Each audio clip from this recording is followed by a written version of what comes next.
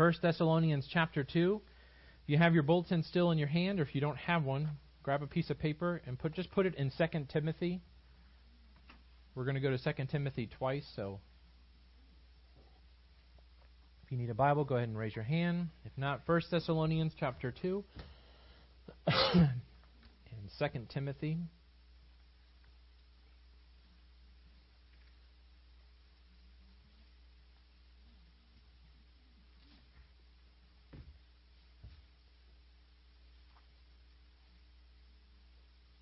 Let's go to the Lord in prayer again. Father God, we thank you so much for this morning. And Lord, just the opportunity again is the thunderstorms came in this morning and woke us all up, Lord. And Father, we're thankful again for the rain that you have given us, Lord. And God, just your faithfulness, Lord, in all the aspects of our life.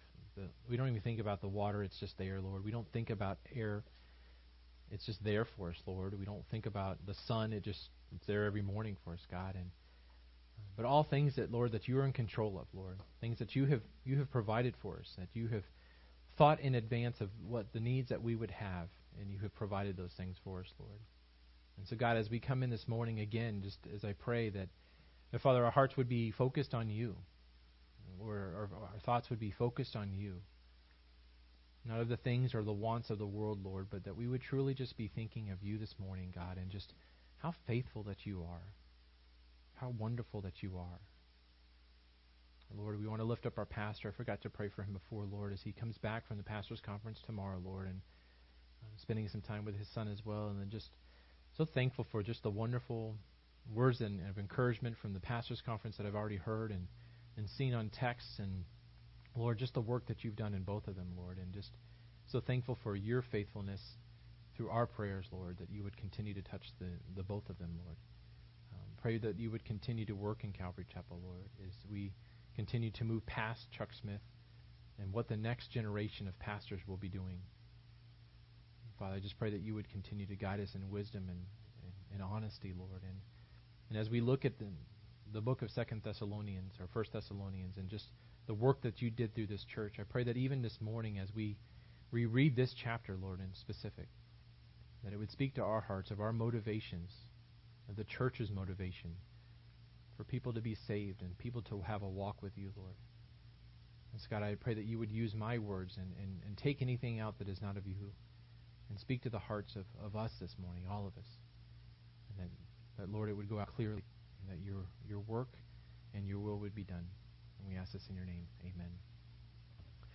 Amen. 1 Thessalonians chapter 2, verse 1 says, "For you yourselves know, brethren, that coming to you was not in vain.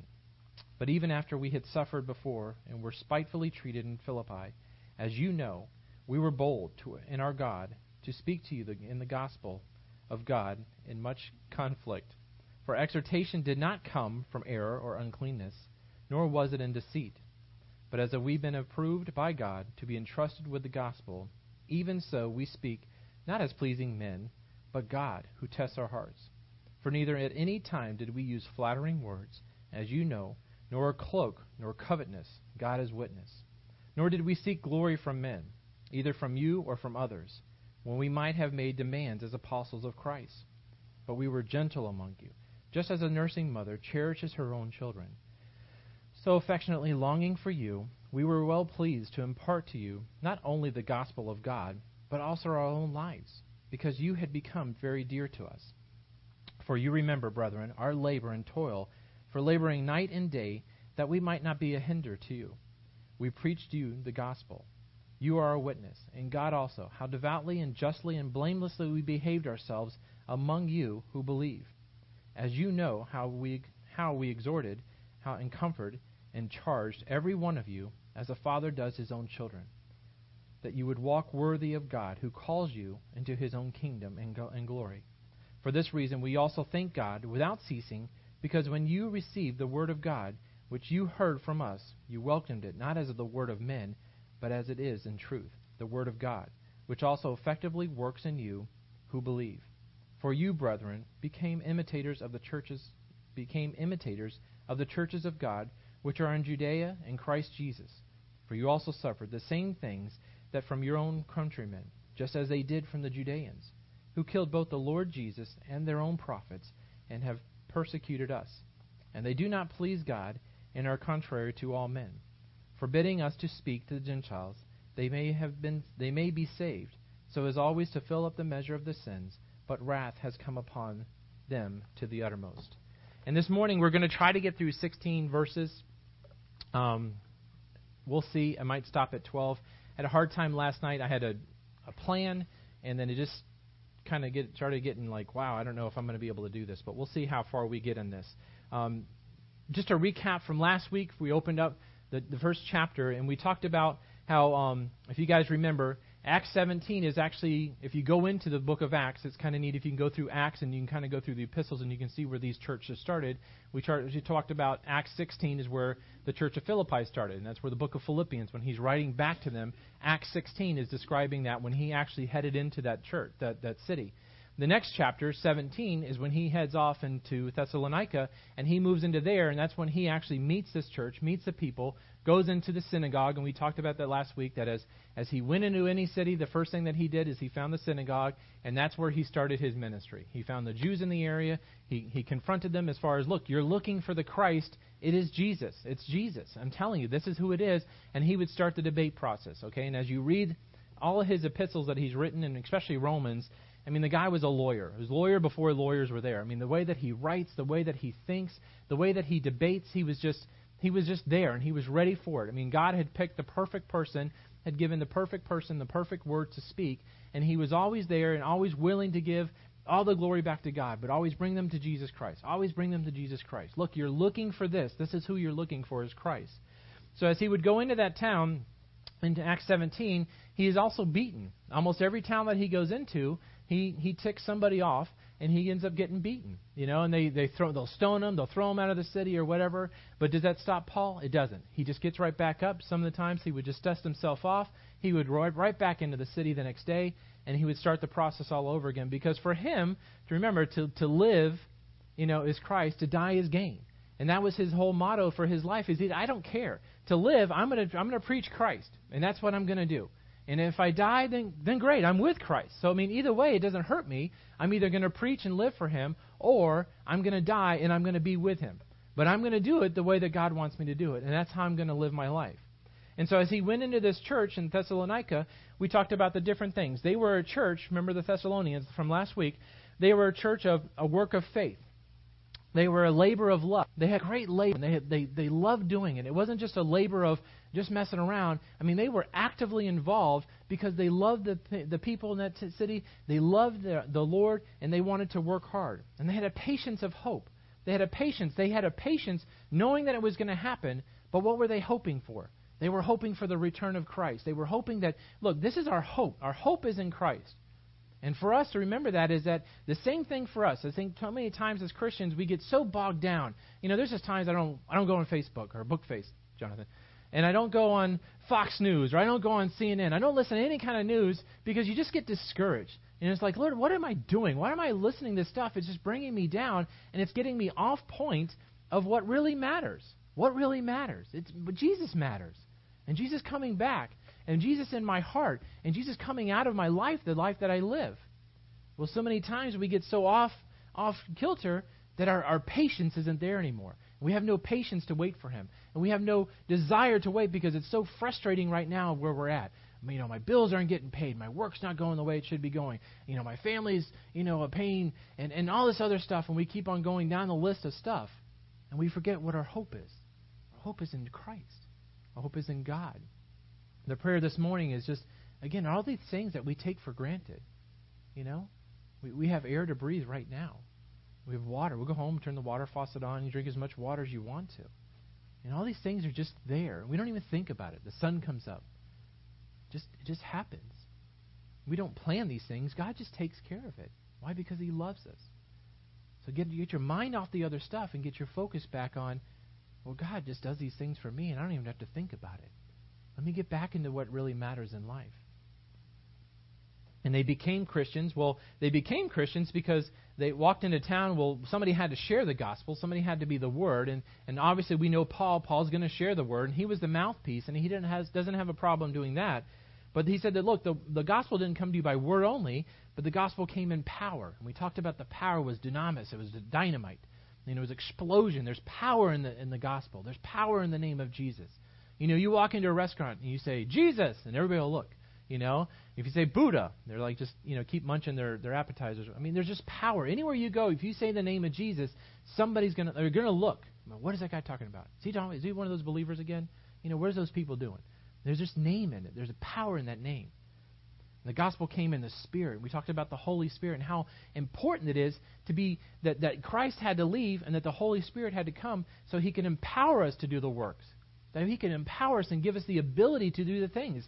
Because this isn't something that we want to do normally, because in the flesh, I love me. I've said in the past, I love me some me. We all love me, okay? You love you too, because everybody got up this morning, you took showers, you made sure your hair was all good. Everybody looks good this morning. Why? Because you love you, okay? We all do.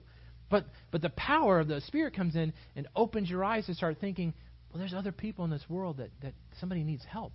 And that I can help this person. And the Spirit just touches you. And they're wooing that person at the same time, so that when you come and talk to them, that you're giving them the perfect words because the Spirit is giving you the perfect word. They're like, that's exactly what I needed to hear. Well, it wasn't me. It was God. God knew what you needed to hear. He's been talking to you. And the Spirit does that and grabs them, brings them on. And the gospel came in assurance. These guys, an assurance means that they believed what they were talking about. There was belief in it. And I said last week, too, it's important for me to be up here as a pastor to actually believe in what I'm talking about, right? And there's so many people that don't, that are up in these pulpits, that are just taking a check so that they can go ahead and do on with their life. But you have to have assurance. And you as Christians have to have an assurance of what you believe in. You can't just show up to church because that's the thing I do on Sunday morning so that I'm good with God this week and then I can go back out. You have to have an assurance that I really believe this. Is God real? Is Jesus real? Did Jesus really live and die on a cross and raise again 3 days so that my sins would be forgiven? Because if you don't believe that, you don't have assurance. You don't have anything basis. There's nothing there of substance to what you've done. You've built your house on sand, is what Jesus would say. There's no rock there. There's no belief in what you're doing.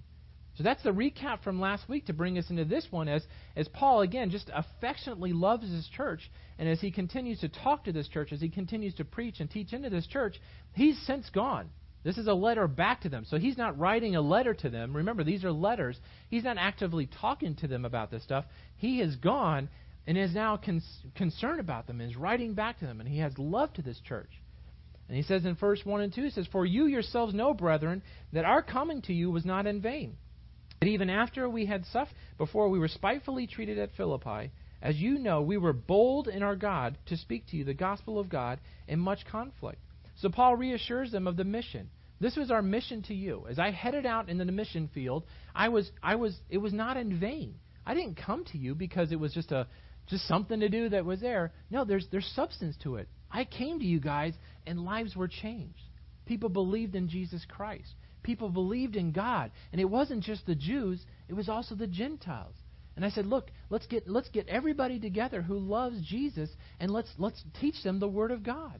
And it didn't happen in vain. And we were so bold to speak the gospel. Again, as we've gone over Paul, he was very bold. And Timothy and Silas, very bold in what they believed in. And there was just a burning inside of them that they had to do it. This was just their life of who they were. I think that's a lot of times is we've gone into this next phase as a church, not just our church, the church in general, that we have moved from, kind of the church history kind of goes up. You see, there's like a time where there's a lot of law. Everything's the law. You got to do this and you got to do that. And if you don't do this and you don't do that, you're going to hell. That's just the law. That's just how it is. And then we start moving back down and then everything is grace. Oh, but Jesus loves you so much. Don't worry about that drinking problem. Jesus loves you. He just wants you to come inside. Yeah, Jesus wants you to come inside, but Jesus also wants you to stop drinking. He didn't want you to do the pot. He didn't want you to be swearing and beating your kids. You have grace, but there's a point of grace where, grace is given by God for salvation. Because you've been forgiven. That's grace. But grace doesn't cover just to keep doing what you're doing. And so many churches then get into this grace part where it's just a pouring out of grace. See, I've heard some pastors recently that I don't agree with a whole lot. Just talking about, and then just some others that I'm just like, it's just grace, this is a time of grace. Grace is always there. Grace has been there from the beginning of time. We have breath this morning. It's grace. We have, again, salvation. That's grace. Anything else is just, we don't deserve it. I mean, we deserve hell. The grace is the fact that we get to go to heaven. And so he says, look, I came to you because of the boldness of the gospel, that I believe this stuff. And as we start coming back up, I believe there's going to be a time here where we're going to start seeing a little bit more of the law.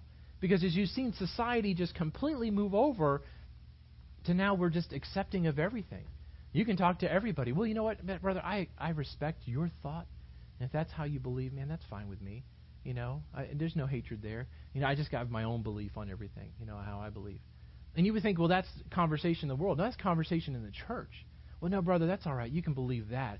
But you know what? I've just got my own kind of feeling as far as what the Old Testament might say, or, what Jesus really meant when he said this is that, this was really okay, because he never really mentioned that. He didn't mention that sin, so that sin's got to be okay because Jesus personally didn't mention it. Well, Jesus didn't mention to take a shower. I mean, did he mention to take a shower? We all take showers. So, I mean, at some point you got to have an understanding that there's a law that we're still under.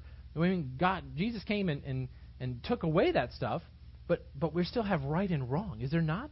I mean, so many times we sit there within the church and we're over here now. And now you've seen society just completely move away because there's no light within the world.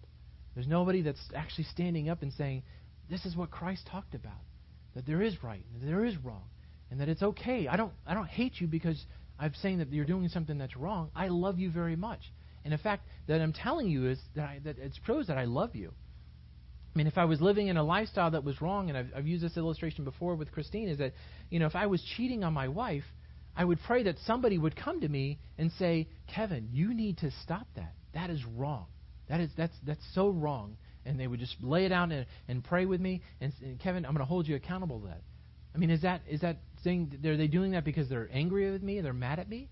No, it's done in love. They're saying it because, look, I love you, Kevin, and I know that that's not what you want, and I know I love Christine, and this is what happening here is wrong. So when I point out a sin, it doesn't mean that I hate you in some way or I'm harboring any. No, it's I love you. And so as he says, look, I came to you, and the gospel was preached in power. He's saying, look, I'm coming to you because I see the light, and it's Jesus Christ. And the benefits of that is, as Paul's reassuring them, of, look, this is my motivation to you. My motivation to you is that I very much love you. Well, then at the same time in Thessalonica, there was people that didn't love Paul. There were people that didn't like him at all. And as we've seen, he was beaten.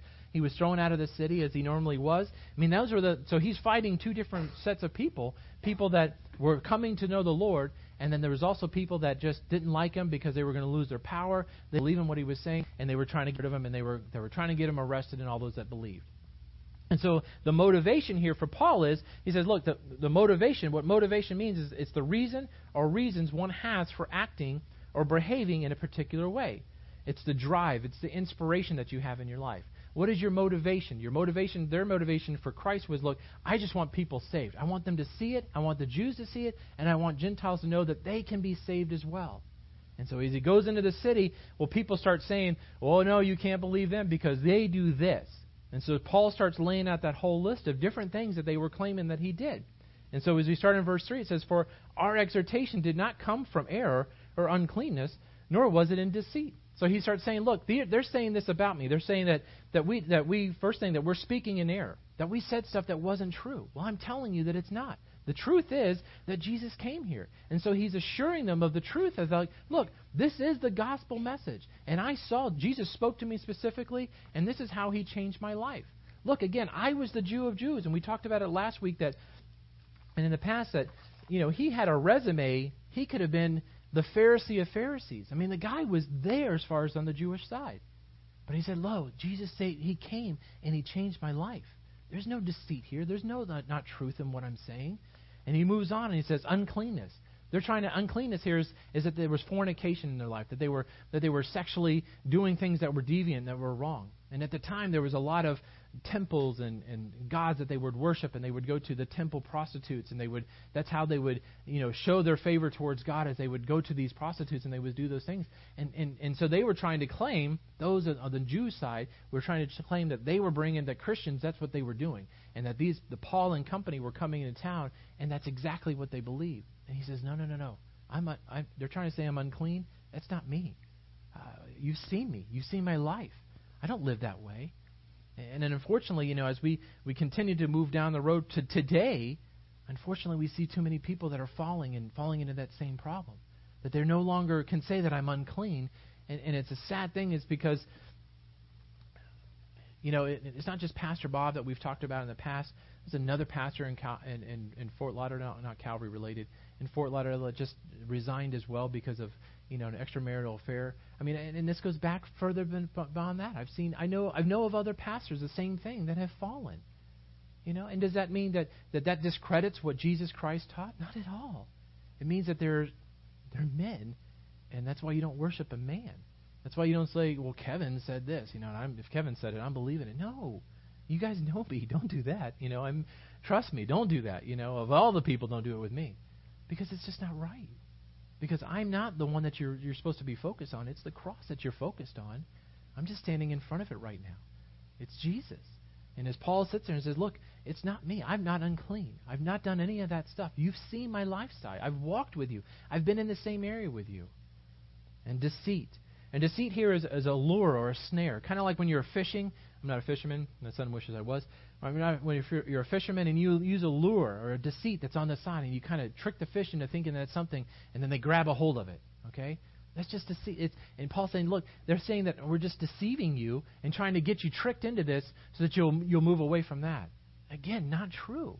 There's no deceit. And listen, and I'll say this even outside of that. When you're witnessing to somebody else, one, start taking note of all these things and start applying them to your life.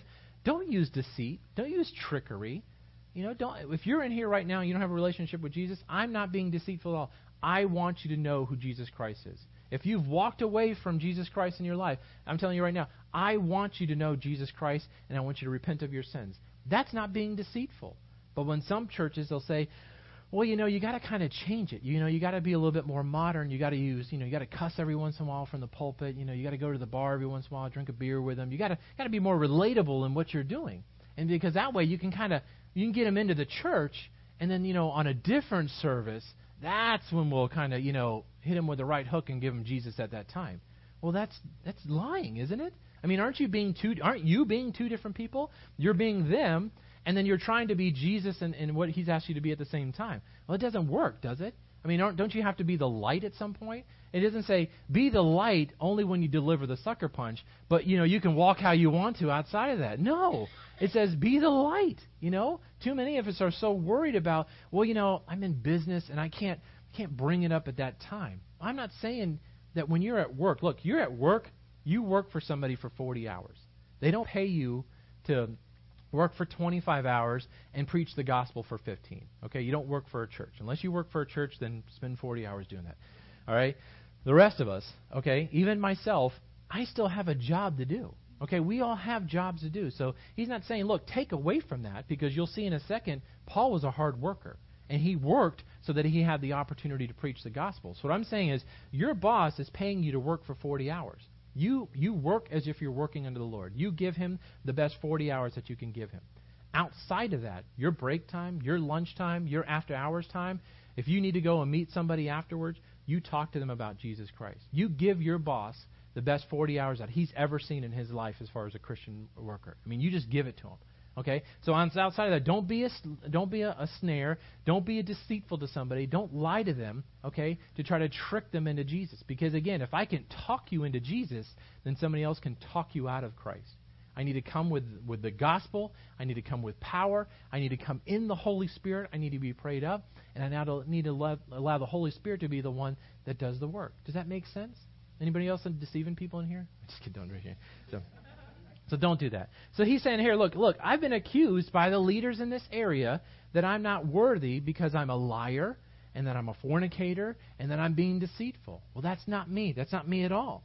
And he moves into verse 4 and says, but as we have been approved by God to be entrusted with the gospel. So we've been approved here. Okay, I've been recognized by God. God has specifically handpicked me in my little company here, Paul and Paul and Silas have been particularly picked right here to be able to go out and to preach the gospel. We have been entrusted with it. God has handed us the gospel to do that. And some of you guys know we went to Washington, D.C. a few weeks back, and we went into the National Museum of Natural History. Correct? So it's like a tongue twister. And so in there, they have like all these bones. It was like the bones was really awesome. The guys were like, yes, this is really cool. So then we got into like the rocks and gems and stuff like that, and you're like, whatever. But Christine and Ashlyn liked that part. So it was, but we got to the Hope Diamond. Everybody know what the Hope Diamond is? It's this massive, and it's I mean, it really was cool. I have a picture. I was going to put it up on there, but it was the Hope Diamond. Like, is it the biggest diamond in the world or something like that? Whatever. It's just massive. And so I think if you breathe on this thing the wrong way, I mean, like, security is going to be like on you in a second. Okay. I mean, it's under its own little thing. You know, I'm sure they've got like sensors underneath it, sensors over it. You know, you breathe on it the wrong way, something's going to happen. You know what I'm saying? So that's the thing. So they take such great care of the Hope Diamond that's what because the Smithsonian has been entrusted to take care of it. They've been entrusted to make sure that nobody steals it, that I don't walk in there and just kind of slide it in my pocket and walk out. Then that can't happen. Well, the same thing here is with Paul, is that he's been entrusted with the gospel. But for us, the difference is that we're not entrusted to hide it and keep it. We've been entrusted to hand it out and to preach it and to tell other people what is the gospel. Anybody know what the gospel is? It's the Word of God. What else? It's the good news. It's the good news. What is the good news? Christ is crucified. Louder, people. Come on. Thank you, man. Okay, y'all are ready now to go and witness. That's all you got to do right there. You can get somebody saved just by that alone. Okay, that's the gospel. So we haven't been given the gospel to hold it in like this, so it's we four and no more. We've been given the gospel to go and share it. So Paul says, look, you know that we have been approved by God to be entrusted with the gospel. Even so, we speak not pleasing to men, but to God who tests our hearts.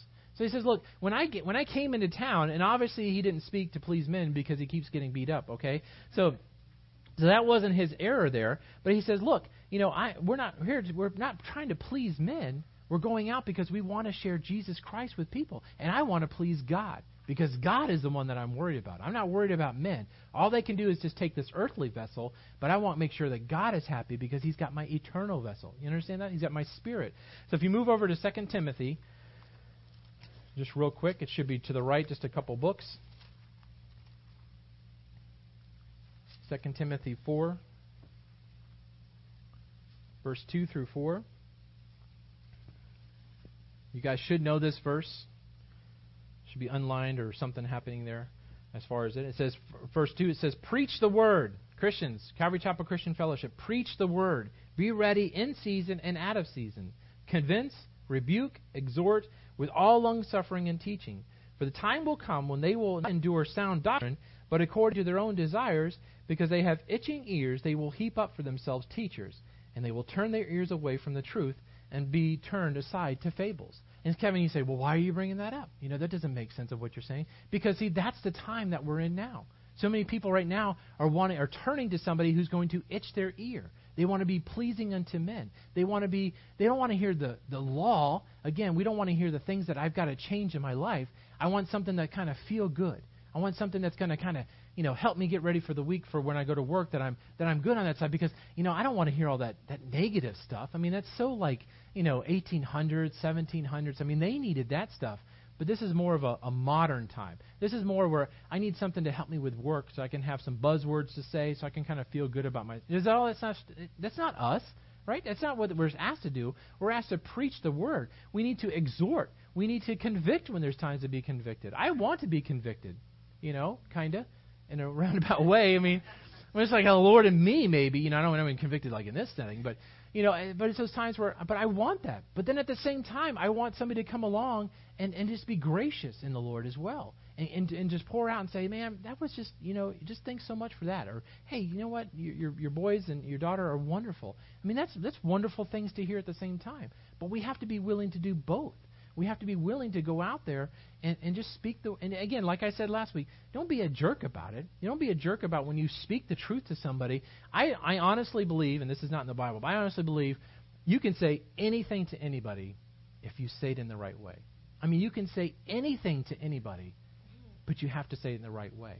You know, if you walk up and say, hey, you're this, you know, you're probably going to get punched, you know. But if you pull them aside and you talk to them and you're bringing them to the point where they're at, and then you share in love what's happening, they're going to receive it. They may not be happy with you at the moment, but they're going to receive it a whole lot differently. So again, as we go out and we preach the word, and if you come across somebody that's in a different lifestyle with you, or there's somebody who's doing something, you can still love that person. You can still share the gospel with that person. You can still share that Jesus loves them and God loves them and God has a plan for them. And then they won't be mad at you and they won't hate you forever. But all those things have to still be said because, again, we can't have the itching ears and be looking for pastors that are just going to tell us kind of what we want to hear. Because then we've kind of formed and shaped our own God. So he said, look, I didn't come did not come to speak pleasing unto men, but I didn't give flattering words. Okay, so at first when I heard flattering words, I was thinking, guys and ladies, you kind of all know what flattering words are. Hey, honey, you look beautiful tonight. Something like that is, well, you look handsome. Thank you very much. No, it's not the flattering words on that side. I was in an anniversary mode. So it's not something like that, okay? Got to save that for next week. So it's not to make somebody feel good. Actually, the word here, it actually means is that it's using your words to get them to do something that I want. Okay, so the flattering words is not that you're giving them words to say, hey, you look wonderful or something like that. It's just that I'm using my words to kind of trick you in a way to get you to do something that I want you to do. So he said, look, I didn't come giving them flattering words to kind of, again, trying to be deceitful, kind of trying to go in the back door on this. Look, I gave you the truth. I gave you real words here. I didn't come in cloak or covetousness, okay? I didn't come as far as that I didn't come in cloak as trying to trick you into getting financial gain. Okay, I didn't do any of those things. As you know, Pastor Don doesn't come in cloak and covetousness, for us. He doesn't come in and is fleecing the church so that he can get rich off of us. Okay, that's not what he's doing because otherwise he wouldn't be working and Lynette wouldn't be working. I mean, it'd be backfiring on him. And I'd have to talk to him and say, if you're going to do this, you need to do it better, man. What is your problem? So it's not that at all. Let me give you some different counsel, buddy. You're going wrong. So I'll stop there. So he didn't say. It's a whole bad line that was about to go down. So he didn't say any of that kind of stuff. He said, look, I didn't do that. I'm not coming to you to try to rip you off and try to steal money from you and try to take things from you. I came here because this is it.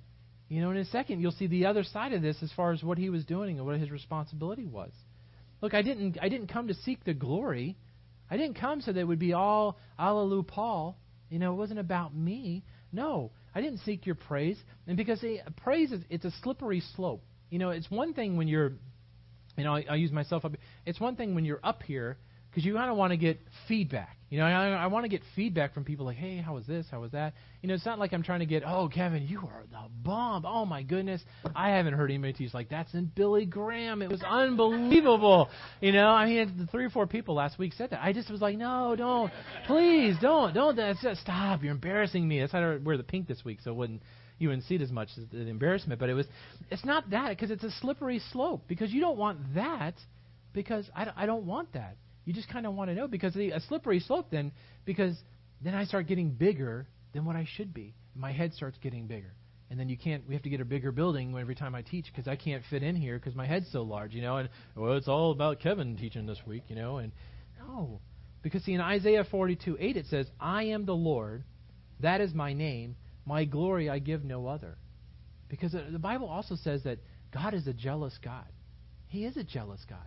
He's jealous for us, but he's also jealous not to take his praise. It's not about me. It's not about you guys even too. I mean, if you go out and you do a wonderful job and you've had a friend for a while and you've been talking to them and then you share the gospel and they, yes, I want to receive the Lord, and they get saved, again, it's not something that you did. You didn't save them. But I'll tell you what, at that moment, you could walk on a cloud. I mean, you're just like, oh my goodness, that was just incredible. That the Lord would actually use me to be the one that's in that. Again, because it's God that does the work. And the quicker that we see that, and the quicker that, again, this is a very slippery slope. And I can't imagine, I mean, I've said this before, that's why I don't have a good singing voice. Because I would struggle so greatly if I was up here and I had a good singing voice because, it would be hard. It would be very hard. I understand why Satan would have fallen. Because, again, it builds you up and it builds you up and you just think that you're something that you're not. God says, I can't use that. He uses all things. He used a donkey at one time. So he'll use anything, okay? But just don't take the Lord's glory. That's the wrong thing to do. And just he's a jealous God and he will He will seek justice on that. Verse 7 says, "But we were gentle among you, just as a nursing mother cherishes her own children." He says, but, listen, all that negative stuff, this is what the leaders in your area are saying right now to me, about me. And those are all the things that they're saying. But listen. You know that wasn't true. Because I came to you as gentle as a nursing mother. And I had an opportunity to go see, we went and saw Mandy and Jeremy at the hospital. They're home now. Camden's doing well. He had some little sketchy with his blood sugars and stuff like that when he was there. He's doing fine. He's at home. And then took over some food to them the other day. And also she was tired, and as she should be. So, but the one thing about a mother with a newborn is I mean it's sweet to see. I mean they're holding, and he's little too. I mean I wasn't used to a little baby like that. I mean ours were a little bit bigger, but he's little, and she's just holding on and protecting and watching over, and anything that he needs, she's right there to take care of, because that's what a mom does. When they're little like that, it's just like, well, they can't do anything. And so Paul says, look, I came to you like that. I came to you like you were a babe, and I walked in, and what did you guys need? And I met those needs, and I cared for you, and I took it easy, and I watched over you. And he said, look, be very careful. 2 Timothy 2:24 says, and as a servant of the Lord, he's talking to Timothy at this point, says, and a servant of the Lord must not quarrel, but be gentle. It's the same word there, gentle, to all, able to teach, and patient in humility, and correcting those who are in opposition. But it's the same word there. He's saying, look, don't get so caught up in the quarrels of the world, but be patient and be loving and calm down and take it easy, and get a lot of 70s on you. Relax. It's all good. And save those times from when they're there. Now, obviously, Paul had a little in him, because, again, you don't get beaten up, for saying nice stuff and all the time and being gentle. I mean, so there was something that was aggressive in his nature, but he was gentle to those that needed to be gentle to. And I would take that as a reminder for us as we talked about the last couple of weeks as far as the court ruling and all that stuff. Christians, we need to be gentle, and we need to be a right representative of the Lord. And as we go out and we talk to people, and if you're angry and you're throwing up your hands about we have rights, again, we don't have rights. Our home is in heaven. This is not our home. And that's what we need to be focused on. And we need to be gentle, and we need to be loving, and we need to be able to share those things with people in a manner that they will receive it, so that the God would get their glory. Verse 8 says, so affectionately longing for you, we were well pleased to impart to you not only the gospel of God, but also our own lives, because you had come to become dear to us. And affectionately longing, that they gave their lives to them. In chapter 1, we talked about the gospel at the very end. The last part is just laying out the gospel, and that they were waiting for heaven to come back, for Jesus to come back from heaven, and the gospel was laid out to them, and that's what they had understood. But look, it wasn't just the fact that we gave you the gospel, because that would have been great. But listen, you were so worthy of love that we were willing to give all that we had for you. They were willing to give their lives to them. They were willing to live amongst them. And you see this in missionaries that go overseas and just give up everything that they've had and actually live in whatever the culture that they're living in. Whether it's in Africa somewhere or in Russia somewhere or wherever that it's at, they give up their lives and they become immersed into wherever that they're at. Because those people are so worthy of it that they're saying, look, I love you so much that this is my life. And I'm laying it down for you guys because I care for you. And this is the real cost of ministry as well. And it's something that we all need to start thinking about too, is that if you're going to make a difference in somebody's life, you have to be willing to give up your own life at the same time. Now, I'm not saying that you're going to go out and die for that person right then, but it's harder, because you're going to give up your life every single day for that person, and you're going to make an investment in that person's life. And Jeremy has talked about that. That's why I'll use him as an example today. Is that the same thing happened with Jeremy and I. And the Lord had convicted me. It was interesting, the whole sequence of events. The Lord had convicted me that I was not doing that in people's lives.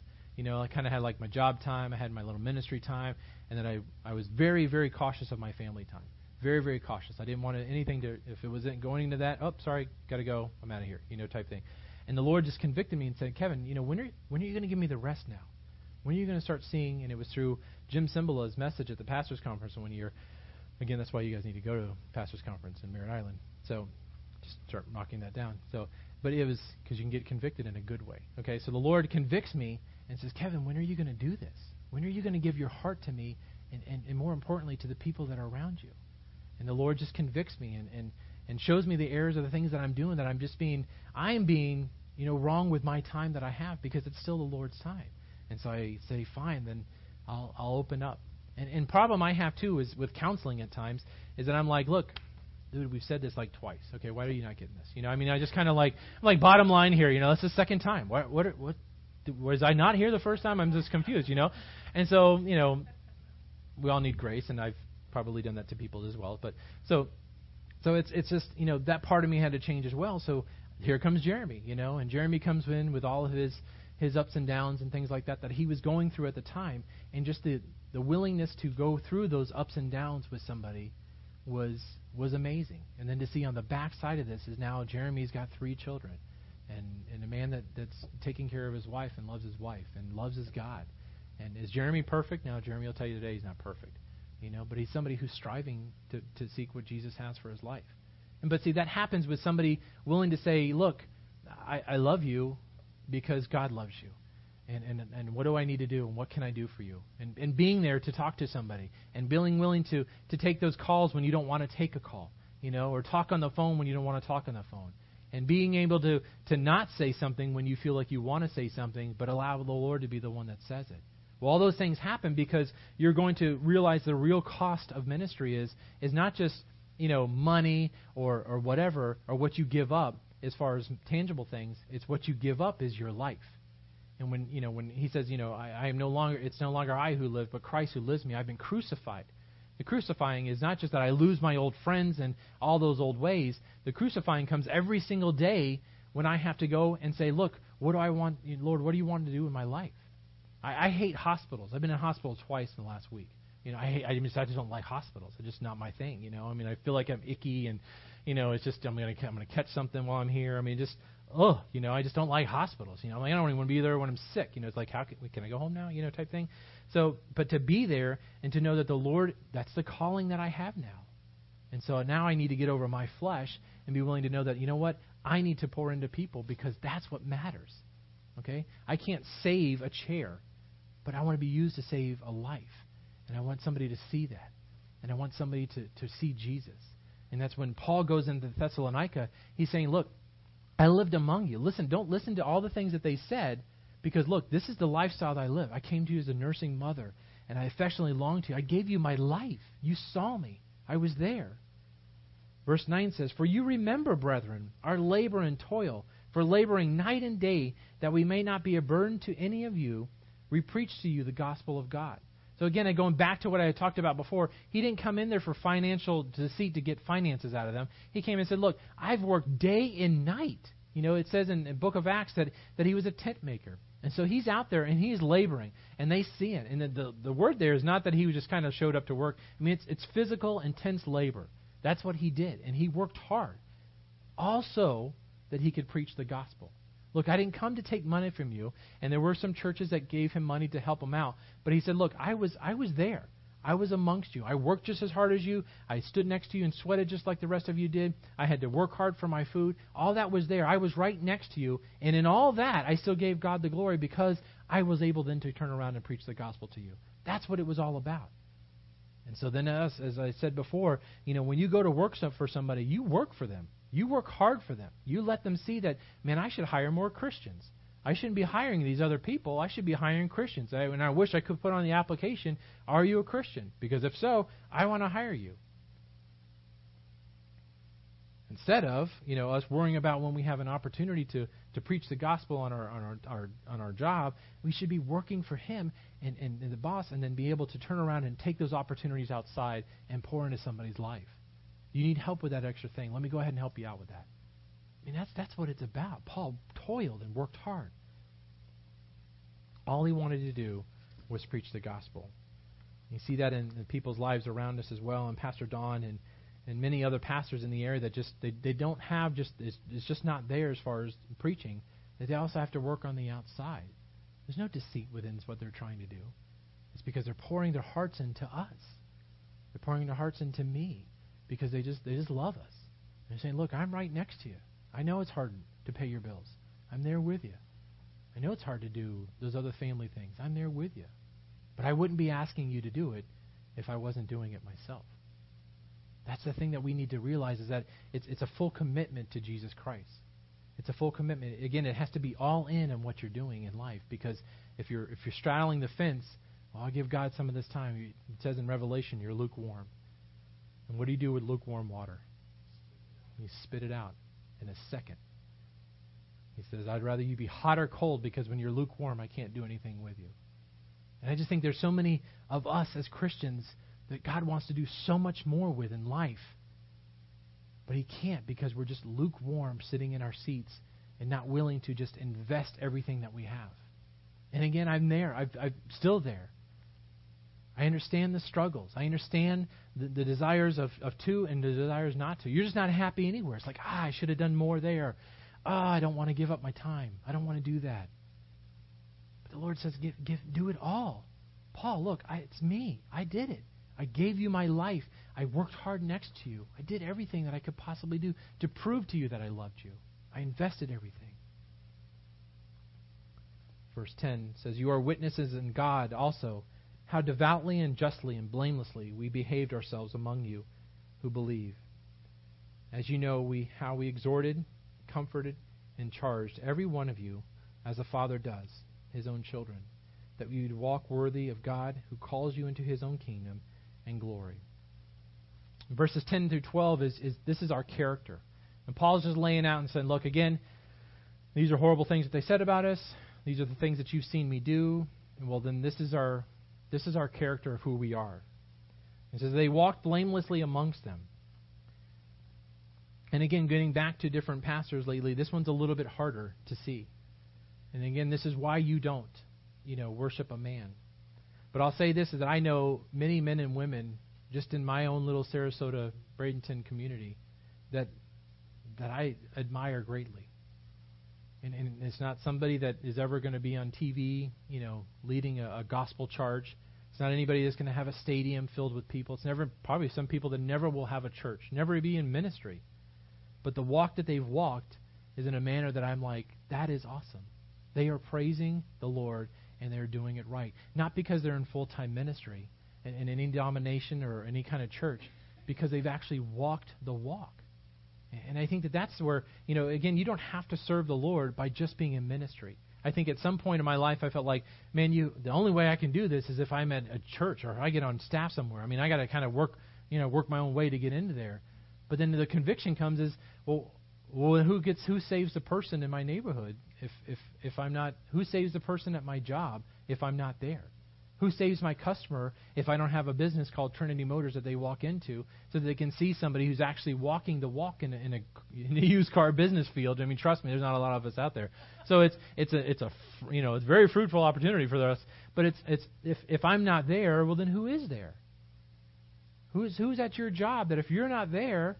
And I pray that you guys are all walking the walks that I'm assuming that you are, that you're not representing the Lord right.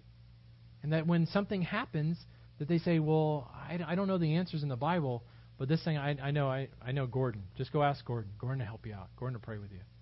Are you that person? I know Gary talked about one time he had a little Bible study at his work as well. I mean, it's just cool that you're taking an opportunity to move the church within the business.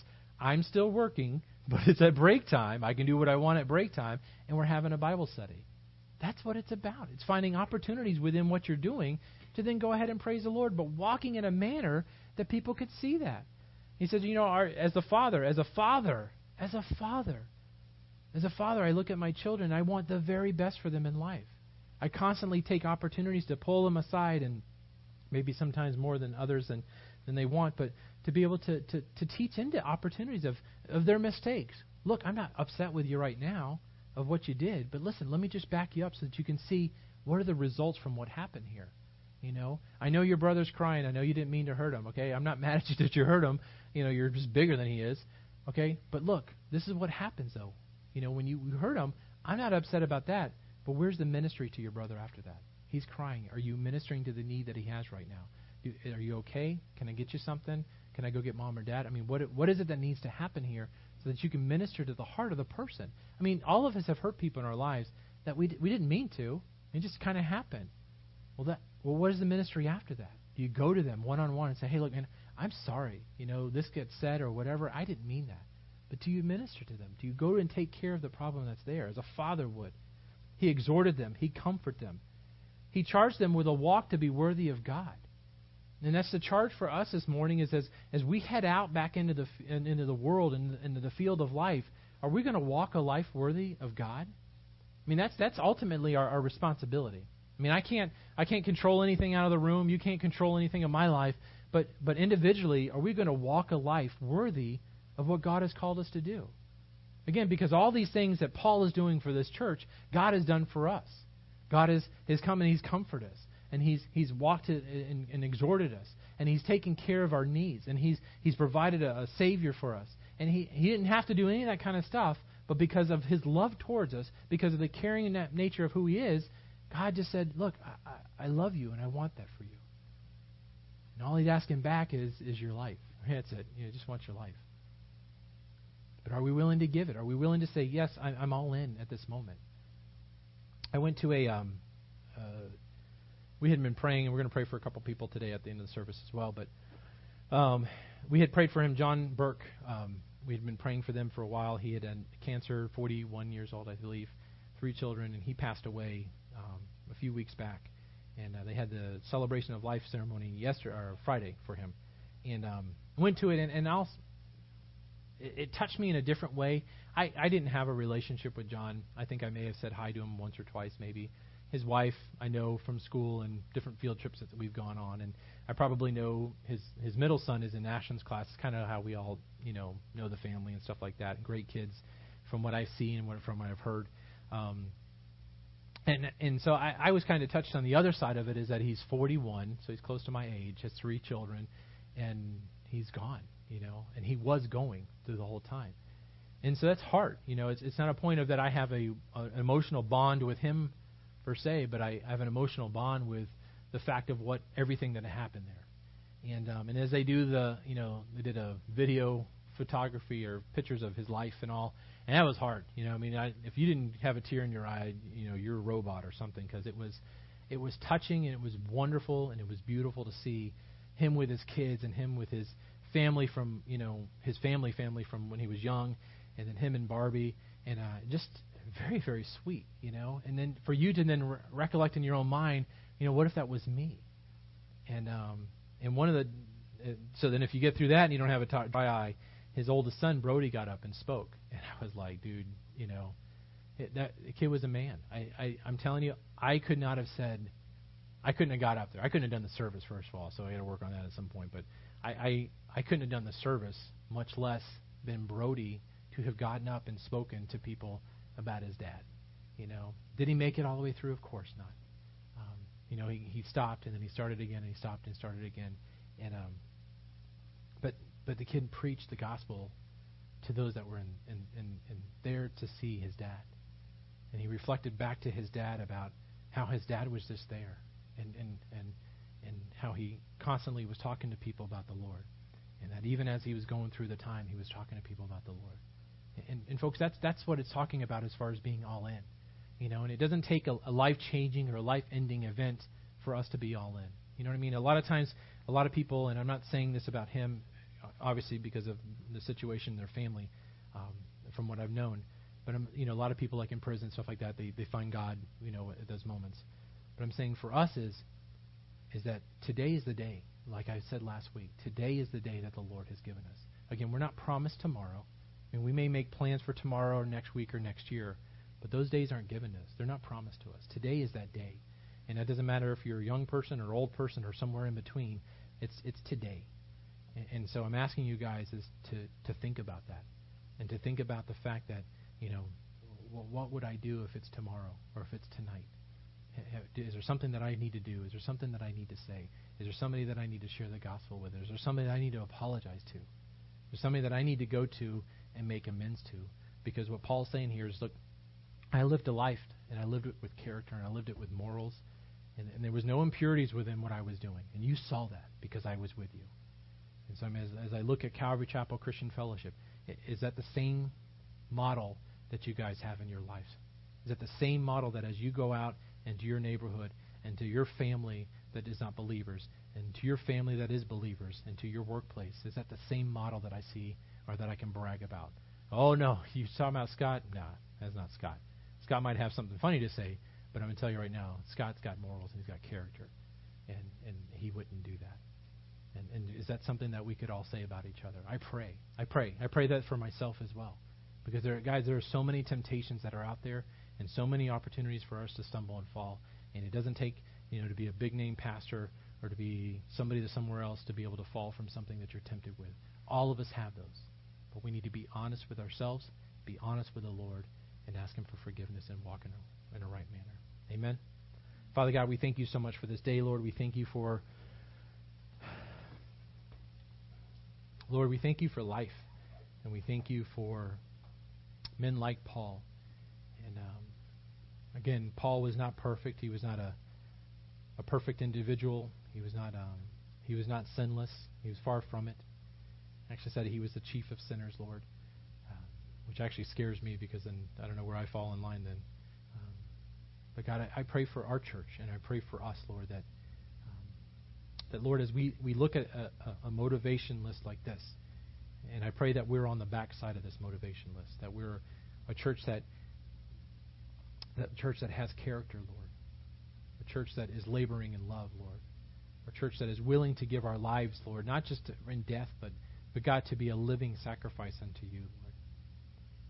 And Father, that there would be something that we could come into heaven and to know that, Lord, is to live is to Christ, is to die is gain, God, that it doesn't matter of all these other things in life.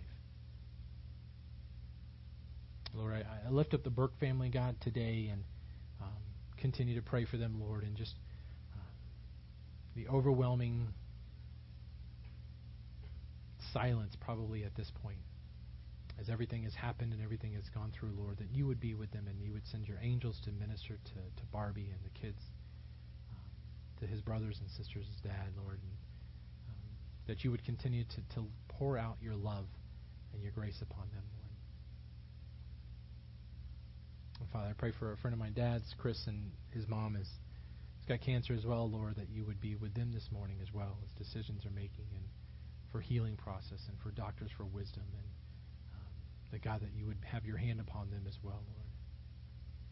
And for Connie Chanelli, God, as we have prayed for her in the past and as she is on chemo again, God, that, again, Lord, we pray for a miracle. We pray for your touching on her and that you'd be healed and that would, again, that you would be glorified as you have been glorified in her life, Lord, the life that she has lived. And that you would just do a wonder in her life and with John as well and help them to be able to see the goodness in all things, Lord. Father, we pray for ourselves as we head out this week, that, God, again, that you would be glorified in our lives, that we would live a life worthy of you and of your calling, and that we would give Jesus all the praise. And we ask this in your name. Amen.